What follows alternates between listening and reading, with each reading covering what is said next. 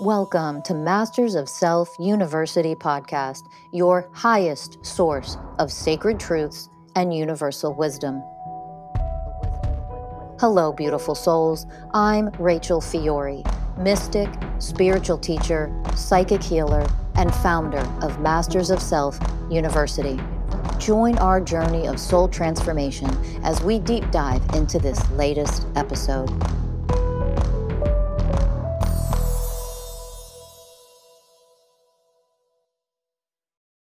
Hello, everyone, and welcome to another episode of Masters of Self University podcast. I'm your host, Ellie Lee. And I'm your host, Danny Morley. And today we are joined with MSU mystical life coach, Rachel Baker, everybody. Rachel Baker. Hey.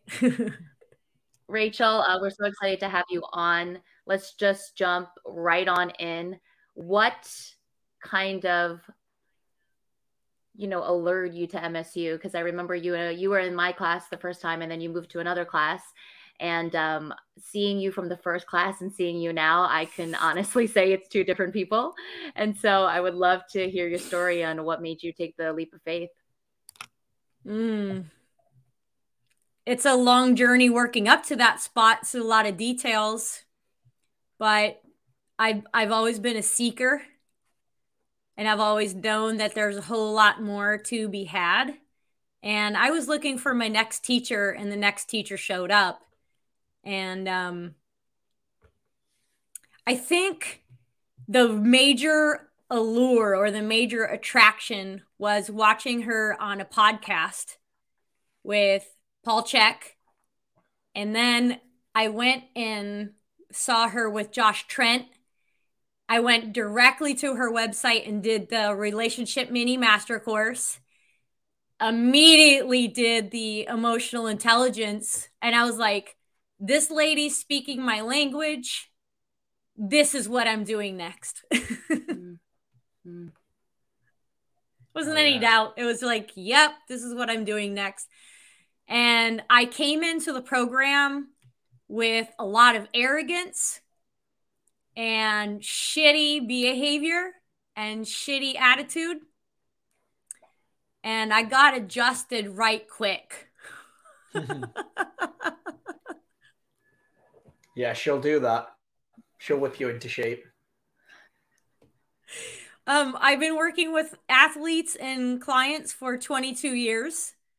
So I have a lot of practice with coaching people. And I'm really good at working with other people, but as it related to my own self, I'm really hard on myself, and I was arrogant and kind of acting like an asshole, to be honest with you. Yeah. When I spoke to you, you have had quite the journey in your spiritual path. And I feel like when you came upon Rachel and MSU, it was like all the pieces came together for you. But could you talk a little bit about, because you've done a lot of work with shamans and things like that before. Can you speak on that a little bit? So in between the years of 2009 and 2011, I don't even know, because that time for my life was a big fat blur. But somewhere in there, like, shit hit the proverbial fan and I was on the floor. And I went on a deep search for everything. I would say a deep search for meaning, but that doesn't even put into words what really happened then. But it was like a big old fat smack in the face. And I went to the Chek Institute to get my level 1 holistic lifestyle coach certification then. And it was a massive adjustment. Everything in my life changed after that certification. Proceeded to get level 2. Proceeded to move to Costa Rica and work with plant medicine and ayahuasca for 5 years. Not primarily working with ayahuasca down there. I was also coaching people and I was doing other things with my life, but I was really working with ayahuasca pretty intensely. And then I went to do my level 3 with Paul Chek. And the work with ayahuasca really helped me understand how much was in there and kept bringing a lot of pain to the surface. And teaching me what self-love was and teaching me what love actually was. That was really confusing for me. I grew up with a lot of patterns and conditioning that weren't love.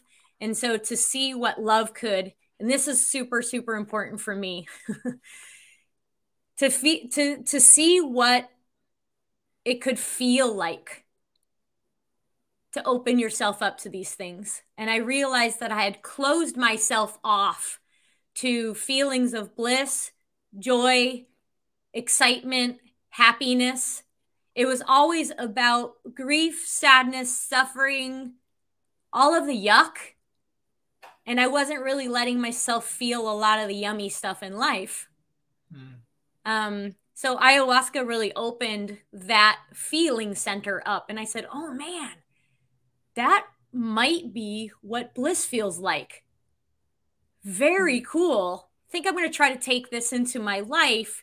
But then when you go to try to take that feeling into your life, but you haven't created that in your life, you go hunting for it and you can't find it. And there's a lot of wounds deep in here that have not been addressed. So you go looking for those feelings again, but you're operating through the filter or through the lens of woundedness, but you don't know that you are. From my experience, you can't access those blissful states until you've really gone in and done the work to heal the wounded aspects.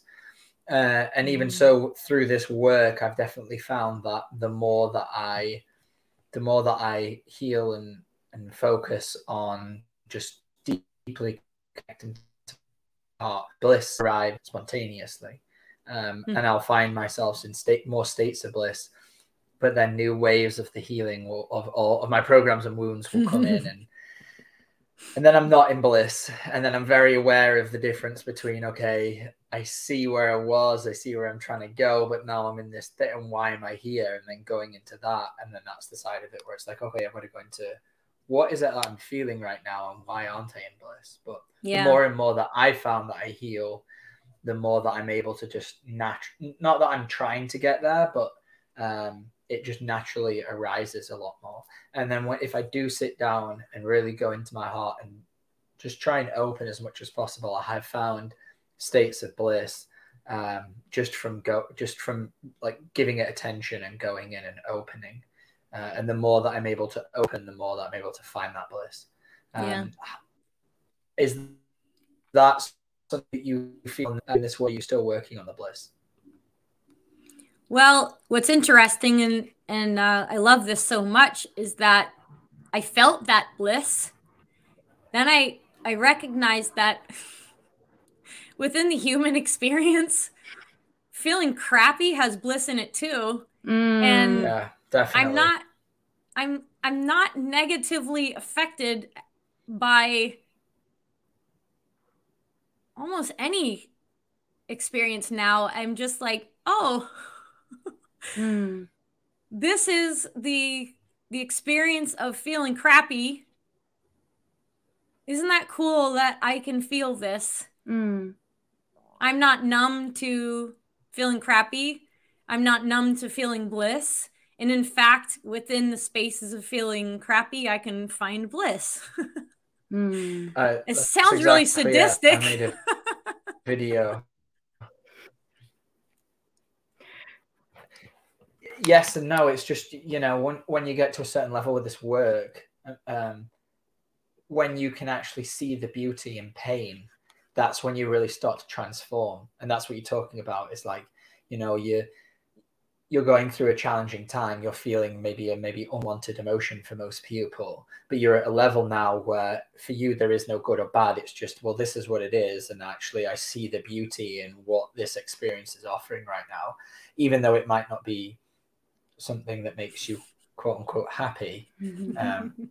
You're able to pull out the nuggets and see that even in this pain, oh, I see how beautiful this is. And that's love. Rachel Fiore, got two Rachels in the house. Rachel Fiore. Yeah, Rachel Fiore always says, love is a state of being. It's not an emotion, it's a state of being. And to me, that's exactly what it is. It's when we're in the state of being of love, we're able to see the beauty in everything, whether good or bad, unwanted, unwanted, whatever we go through, we're able to see the beauty in the pain. And that's amazing that you've got there. I'm still very much working on myself getting there. Just yesterday, you know, lost in programs, and it's constant evolution. Well, I was very, very lucky. I do have to say, of all of the facilitators and all of the medicine workers and the shamans out there, I met 2 amazing teachers that is their message. And so when I heard Rachel, it was already my language because of the last 6 years of hearing it repeated through circles, through ceremonies. And I was so lucky to have these teachers say, listen, ayahuasca is an ally. You go to the medicine to work with her. You don't give her all your power, or you're going to have some things come up that are very painful. And the most important part for you is to sit there and be with your pain and to love it. And that's what these 2 men and women couples were teaching me. I did not know how to do that. I knew how to be with the dark. I have no problem dealing with dark entities or dark energies or dark spirits. I was like, all right, bring it on. But Rachel's work takes it to a new level where we're then doing something with the dark energy. We're doing something with the entities. We're doing something with the feelings that are coming up. We're doing something with the collective trauma that is very different than just sitting idly by and being an observer. You are now doing something about it in order to bring it back to its original state. Yeah, your experience is I think a really good story for a lot of people, because I think that people look at ayahuasca or plant medicine as a way out.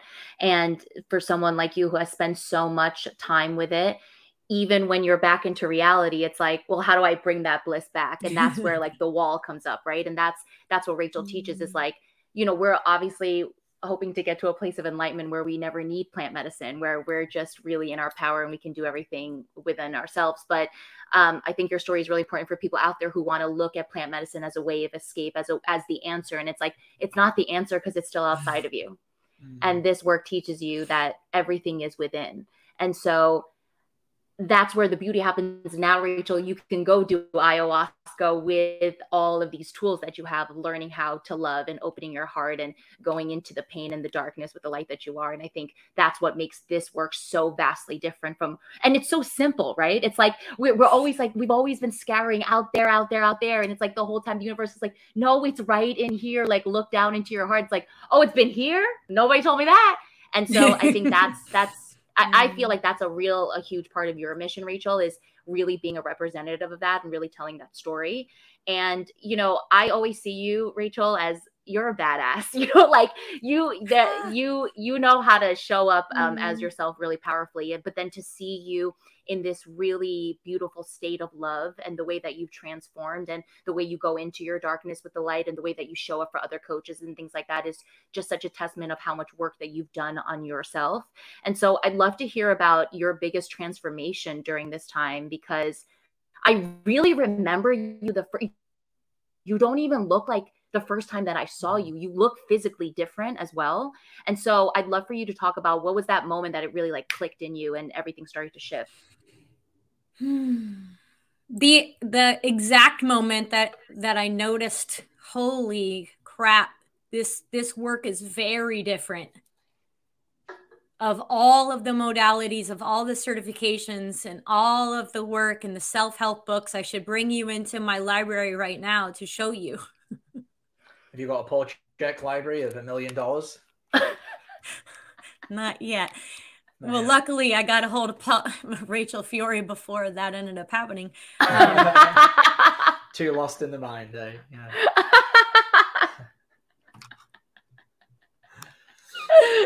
Oh, my daughter my daughter was the first moment. I think we were in her room. She was pissed about something. And she had just come into her big temper tantrums, her big energy stuff. She was screaming at the top of her lungs. And prior to this, she went into these temper tantrums and she had all this big energy. I would feel terror run through my system. I would feel so hot and bothered. Like I needed to support her in some way. I wanted to do this right. I wanted to show up as a mom for her in a way that was feminine, divine, and masculine. Love, like I wanted to bring this balance in, but there was so much terror that was running through me. Like agitation, irritation, a desire to save her from herself. So the first moment that I recognized that Rachel's work was very, very different, because I freaking took this on like a college course. I took it very seriously from second one, is when she was screaming at the top of her lungs and she was pissed about something, telling me that she hated me and she wishes that she chose the different mother and all this stuff. Cool. Woo! I know, right? I hate you. I wish I would have chose a different mother. You're the worst mom ever. Because I wouldn't give her the rest of the gummies that were in the package. And I didn't feel anything. Oh. Huh. I don't feel activated at all right now. I've healed something in myself. And whereas in the past, the same situation would have led to, as you said, like all this terror pulsing through your body and fight, flight, freeze. Because if you show up like that in my house growing up, bad shit's coming down. Yeah. I had to heal that in my toddler. Right. And then, you being a mom to such a big energetic child. I mean, every time you talk about your daughter, I'm like, oh, she's fire. She's a wildfire just blazing through the forest. That's exactly your daughter. When you show up and you're not activated in your healing, how does that affect her? And I'm sure she feels it. Oh, Ellie. The massive difference with this kid, it's mind-blowing. We went from having kind of this like, kind of conflict to seconds later, her saying something like, Mommy, I'm just so scared and I just want to be with you forever. Wow. Or her being able to voice, I just don't know how I feel so much in my body and I don't know what it is. And the first thing that came out of my mouth was, I hate you, but I really love you. And I just want to be close to you. And so we transition quickly now into the need for connection. Instead of, oh my God, what am I doing wrong? How can I support her? How can I protect her? Me going off into another room and like looking it up in one of my many self-help books. Yeah. Parenting 101. What to do when your child hates you and wants to move out of the house at age 3. Like, that's not in there. Yeah. I want connection, the Mommy. secrets are all in here. Yeah. Yeah. Language is limiting. She feels overwhelmed. She's overstimulated. She's hungry. She's tired. And what comes out of her mouth? I hate you, bitch. Who would have known? Wow. Really beautiful. You mentioned, Rachel, that you coach athletes. And so I'd love to get into how that's changed you as a coach and how you show up for your clients in this way now that you've started this work. Because I'm sure It's it's been flipped. It's been flipped on its back. So what changes have you seen in you, and then how does it affect your clients now? Oh, I take things not personally anymore, which is fabulous. You've got an issue, you own it. I take responsibility much quicker for a way that I show up. But I think the most profound thing that has happened for my runners, because I coach trail runners, is noticing in their body where they're holding on to pain, and that it's not always physical pain, that it's emotional, it's spiritual, it's mental pain as well. And being able to, from their level, address it immediately, concisely, and to the language they can understand. Yes. And for instance, I had an athlete that I was assessing, and I don't know, you guys, but I just said, because he was interviewing for a scholarship and his times were not what they needed to be, and it was because of one particular part of his running, and that's downhill running. And downhill running with trail or cross country is a much different baby. You have to let it rip. If you want to win, you have to let it go. And I've always been really good at letting it go. And I now know, after the work with Rachel, why I've always been able to just freely let that shit go. But I'm looking at this guy, and the first thing I said, you guys, was, who's the first person in your life that told you can't run downhill fast? Ooh. He stopped in his tracks, and I'm getting goosebumps right now. He stops in his tracks and he says, well, my mom always tried to protect me. She never let me run really fast because she told me I was going to fall down and hurt myself. Wow. Wow. So that's stuck in the mental field of this athlete. Now, when you're running, you're not in your you're not focusing on being conscious. You're focusing on not tripping on that rock and busting your face open. That's literally what you're focused on. You're focused on toes up, knees up, don't kill myself, especially when you're running, 5.5, 6 minute miles down a really rocky terrain. You're flying. I mean, these people are flying, and I used to fly, but I don't fly as fast as I used to. But they're flying. So you're not focused on, my mommy told me that I shouldn't be running this fast downhill because I might trip. And those are the mental programs and the emotional programs that are running in the background. And you don't even know that they are. And so it's just like core work. If you don't do your core work as land training, your internal obliques are probably not going to fire when you go running. Right? Yeah. And so after he had this realization, did everything change for him? Not everything. There's definitely resistance. There's resistance to, he didn't sign up for a coaching program with me that had anything to do with mental and emotional programs. Mm-hmm. So when you hear that you have a mommy issue and that's holding your running back, you're first kind of smacked in the face, like, what the hell is she talking about? But then he came back a few weeks later and he's like, I started journaling all the times when I was told that I couldn't do something. And it's helped me so much in so many other areas of my life. And I can't even believe that this is happening to me. And I want to thank you because you started that off for me. Oh. Yeah. Really cool. Beautiful. Yeah. Beautiful. I don't know if he's running 5.5 minute miles.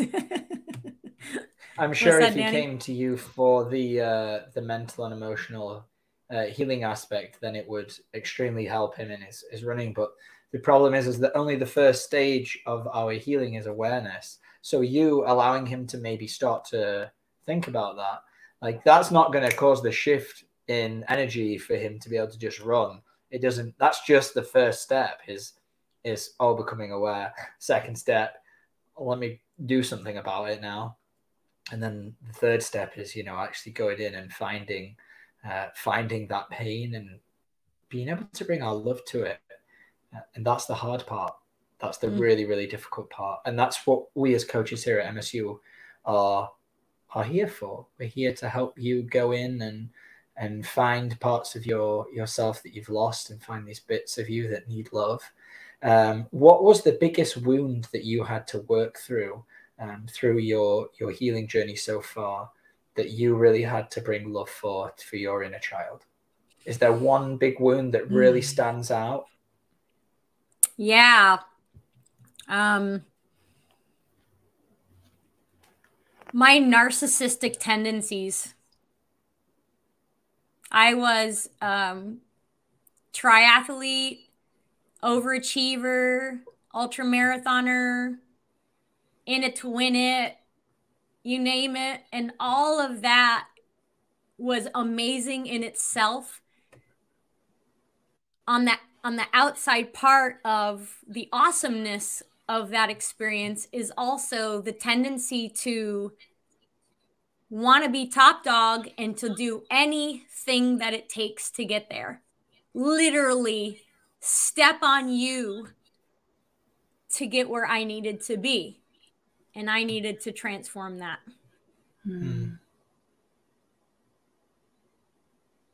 Yeah, that's huge. I remember watching your journey with really going into the narcissism, and I could feel how heavy it was and how thick it was and how much you transmuted. Because narcissism is a tricky one. It's a tricky wound. And you don't even know that of how much you absorbed of that until you really go into it. And then it's like diving straight into that is really a lot of reflection on self and really how do you show up in all those ways. And so seeing you really go into that was really inspiring and admirable. And so how, where are you at with that now? Because I also know that, that was showing up even, in your relationship and things like that and how you were parenting. And so going into that wound, can you talk a little bit about that and where you are with that now?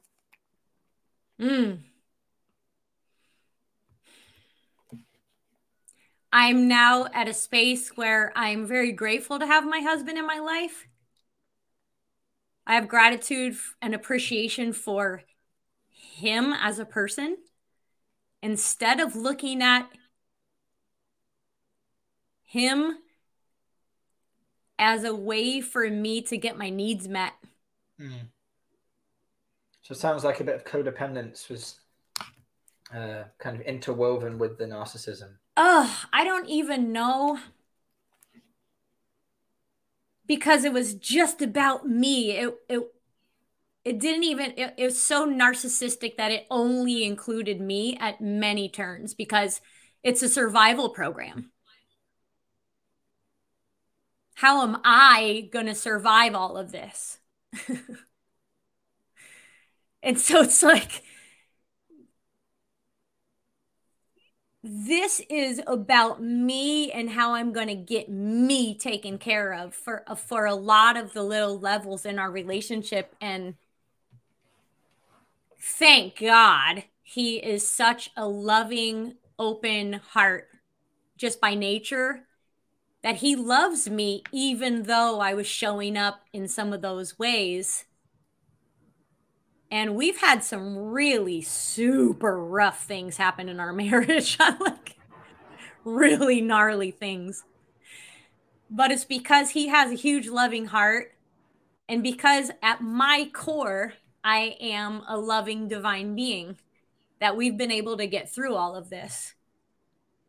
Because notice I said narcissistic tendencies coming from a narcissistic wound that is activated by certain things. And when activated, that's when she behaves like that. But when she isn't activated, she doesn't behave like that. And so that's where the tricky part comes in. I'm definitely going to be listening to this back and taking notes because it's essentially a wound that I'm currently currently trying to work through is, I see these tendencies show up in my relationship. And it's really difficult to look at. It's not a particularly nice one. And I whenever it shows up and I realize that I'm behaving like that, it's horrible. And I know it's not me. And I'm really trying to find love for that part of me. And I've been, trying to sift through my past and figure out exactly where this wound started and why it's there. Would you like to, for my help, go a little deeper on how this narcissism started? And if it's too much, you totally understand. No, nothing's too much for me at this point. The only thing that it's freaking for real, because luckily I've come to a really cool place where I see this as kind of a cosmic comedy. And a lot of things that we're experiencing. Oh shit. Okay. So Paul Chek told me during a session that I had narcissistic tendencies. And this was like 11 years ago. Okay. And the first thing that I did was like, I don't have narcissistic tendencies. You do.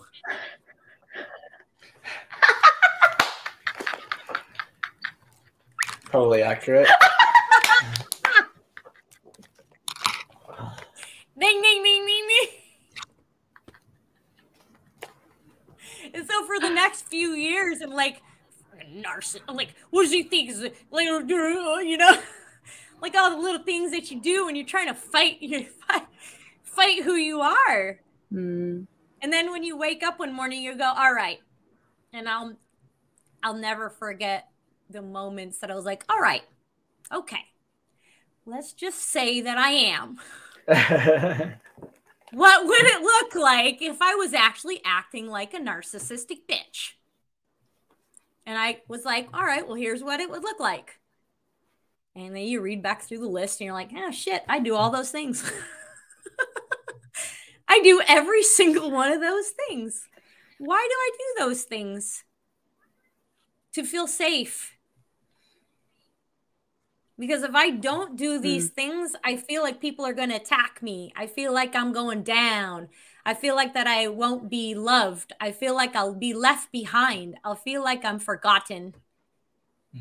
And when I work through that, all of the fear of being forgotten, fear of being left behind, what I recognized at the end of it, it was like kind of like the spiral that I had to work through. And down at the very bottom of the spiral was this little tiny nugget of, I do not have value here. I have to make value for my own self. And that was it. Wow. The word forgotten, I had to write down there because as you said it, I could feel the energy and the charge that it carried within my body and the stories that play in my mind. So I'm definitely going to sit with that whenever that comes up next, probably in this week. I'm sure it will, because it's showing its face a lot recently. So it's time for me to really, I've gone in and done a little work around it, but now I'm in this partnership. It's really, really coming out, and I'm really, really seeing it. And I found it more comes out with my romantic partner. Is that the same for you, or is it in all aspects of your life, or was it? Oh no, the romantic partner is the best one for you because it will trigger you the most. It's the one who goes into that lack of value and charges it and brings it to the surface so that you can heal it. And what I recognized was this theme of me pushing my husband far away by acting like I was disconnecting from him. So I would either start an argument or I would manipulate data to make it seem like he was responsible for something when really it was my responsibility. I didn't know really how to take responsibility for my own shit. I only knew how to blame and put it on other people. And in those moments, it was this cycle. It was like I'm going to push you away to see if you'll leave me. And then I'll know that you're going to reject me. Then I'll know that you're going to abandon me. And then I don't have to worry about you anymore. Well, this guy was recognizing that that was going on, and he stuck by my side, and he knew, like, ooh, I see what you're doing. And it's cyclic. It's a cycle that you have, and you need to see if I'm going to hang around for you, huh? So it shows up in your relationships because that's where the healing is. Yeah. Yeah, the old saying that we date our parents, we make them, whoever our romantic partner is normally our mother or our father, or an energetic equivalent at least, because the programs are vibrating at the same level. Yeah. Now we titled this podcast all about like performance, so I'd love to start diving into a little bit of that. How do your programs, your mental and emotional programs, how they affect performance? Because if we, as we've already alluded to, if we've got these emotional wounds, these disturbances in our mental field, they are going to affect the way that we're able to show up in a race, in a musical event, in life, in whatever it is our craft is. It's going to show up. Yeah, I'm going to give you one example, and it's going to be all encompassing. I did the Mendocino Running Festival, and I signed up for, I forget what it was, a half marathon or 26K or something like that. And I started the event, and I'm with the top 3 or 4 guys. And immediately the mental programs start to run, right? I'm not this fast. I'm not going to be able to maintain the speed. If I gas out in the first half, I'm not going to have enough energy for the second half. I really need to consider my strategy here. These are all the mental programs that start running. And so this mental program start running, and it starts to bring up the emotions of what you would feel if you knew that you weren't good enough in the long haul. It's a feeling of being overwhelmed, or a feeling of sadness. Okay. So I'm going through with my plan, though. I'm sticking with these guys, and I am as fast as they are. And I separate in between me and the second woman by like 15 minutes in the first 10K. And then the next set of programs start running. She's back there. She's on her way toward me. I don't know where she is at that point. I didn't know she was that far back, but the mental programs start running. Then the emotional programs of feeling panic, terror, fear that you can't hold first place the whole time, that you're not going to be first place. You're going to actually end up being 5th because you gassed yourself in the first half. You didn't pay attention, and you got passed by 4 girls in the last 5K, which is like typically the case if you gas out in the first 10K. But then I caught myself in those mental programs and those emotional programs. And I said, you know what? What if you just stayed here in this moment and you didn't worry about her being back there? You just said, I'm here. This is where I am. I am here, and I'm going to run to the best of my ability.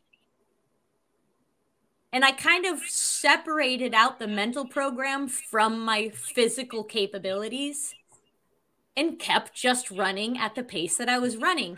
Because if I would have kept up with that mental program, then I can't breathe as well. I start panicking a little bit, and I have almost what feels like an athletic or athletically induced asthma attack. But it's just a panic that's created from my mental programs that she's back there, she's on her way, and she's going to hunt me down and pass me, which happens a lot in triathlon, by the way.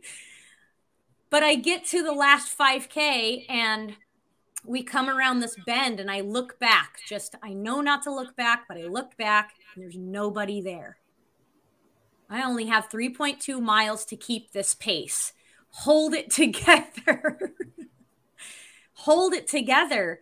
There comes the mental programs again. Did I fuel myself well enough in the first 10K?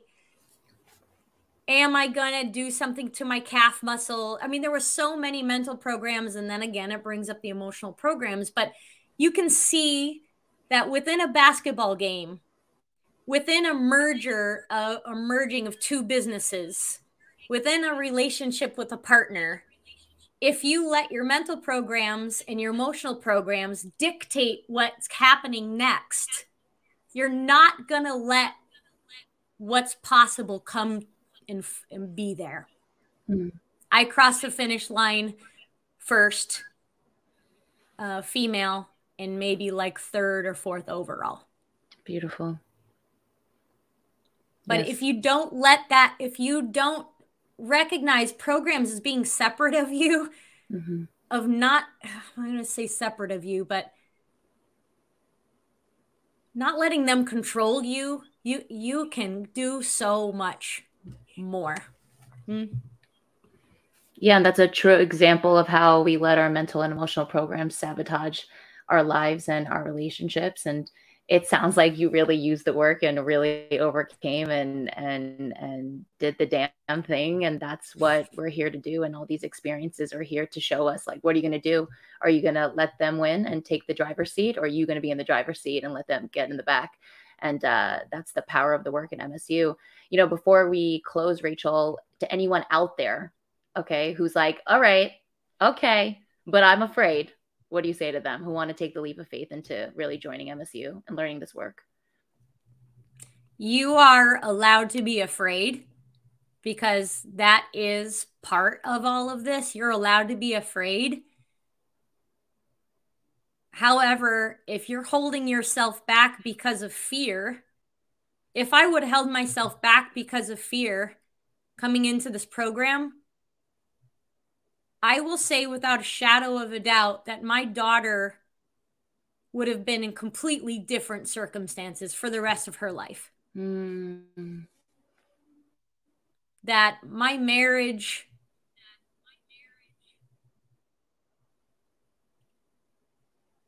would not have had the intimacy that we have right now. Not sex, not orgasms. And that's not what I'm talking about.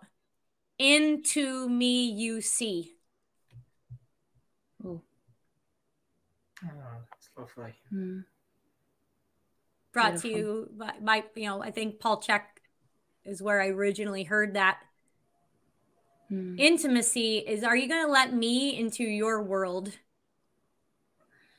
Are you going to be vulnerable enough and brave enough to let me into every facet of your world and not be afraid that I'm there?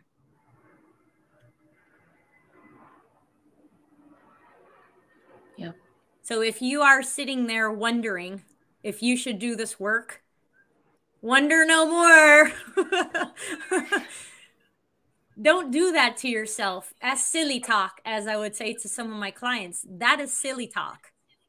The more hours that you spend not doing this work is getting you closer to the dysfunction that you don't want and the disharmony. You're only moving closer to the disharmony and the dysfunction if you don't do this work. Sign up now, and we do a 3-month coaching program, and you get on board now.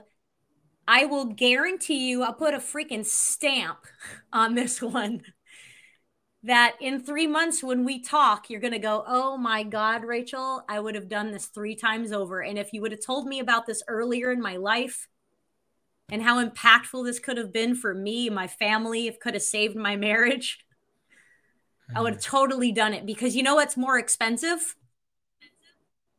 Lots and lots of therapy for your kids when they're older, and divorce. Divorce is a lot more expensive than this.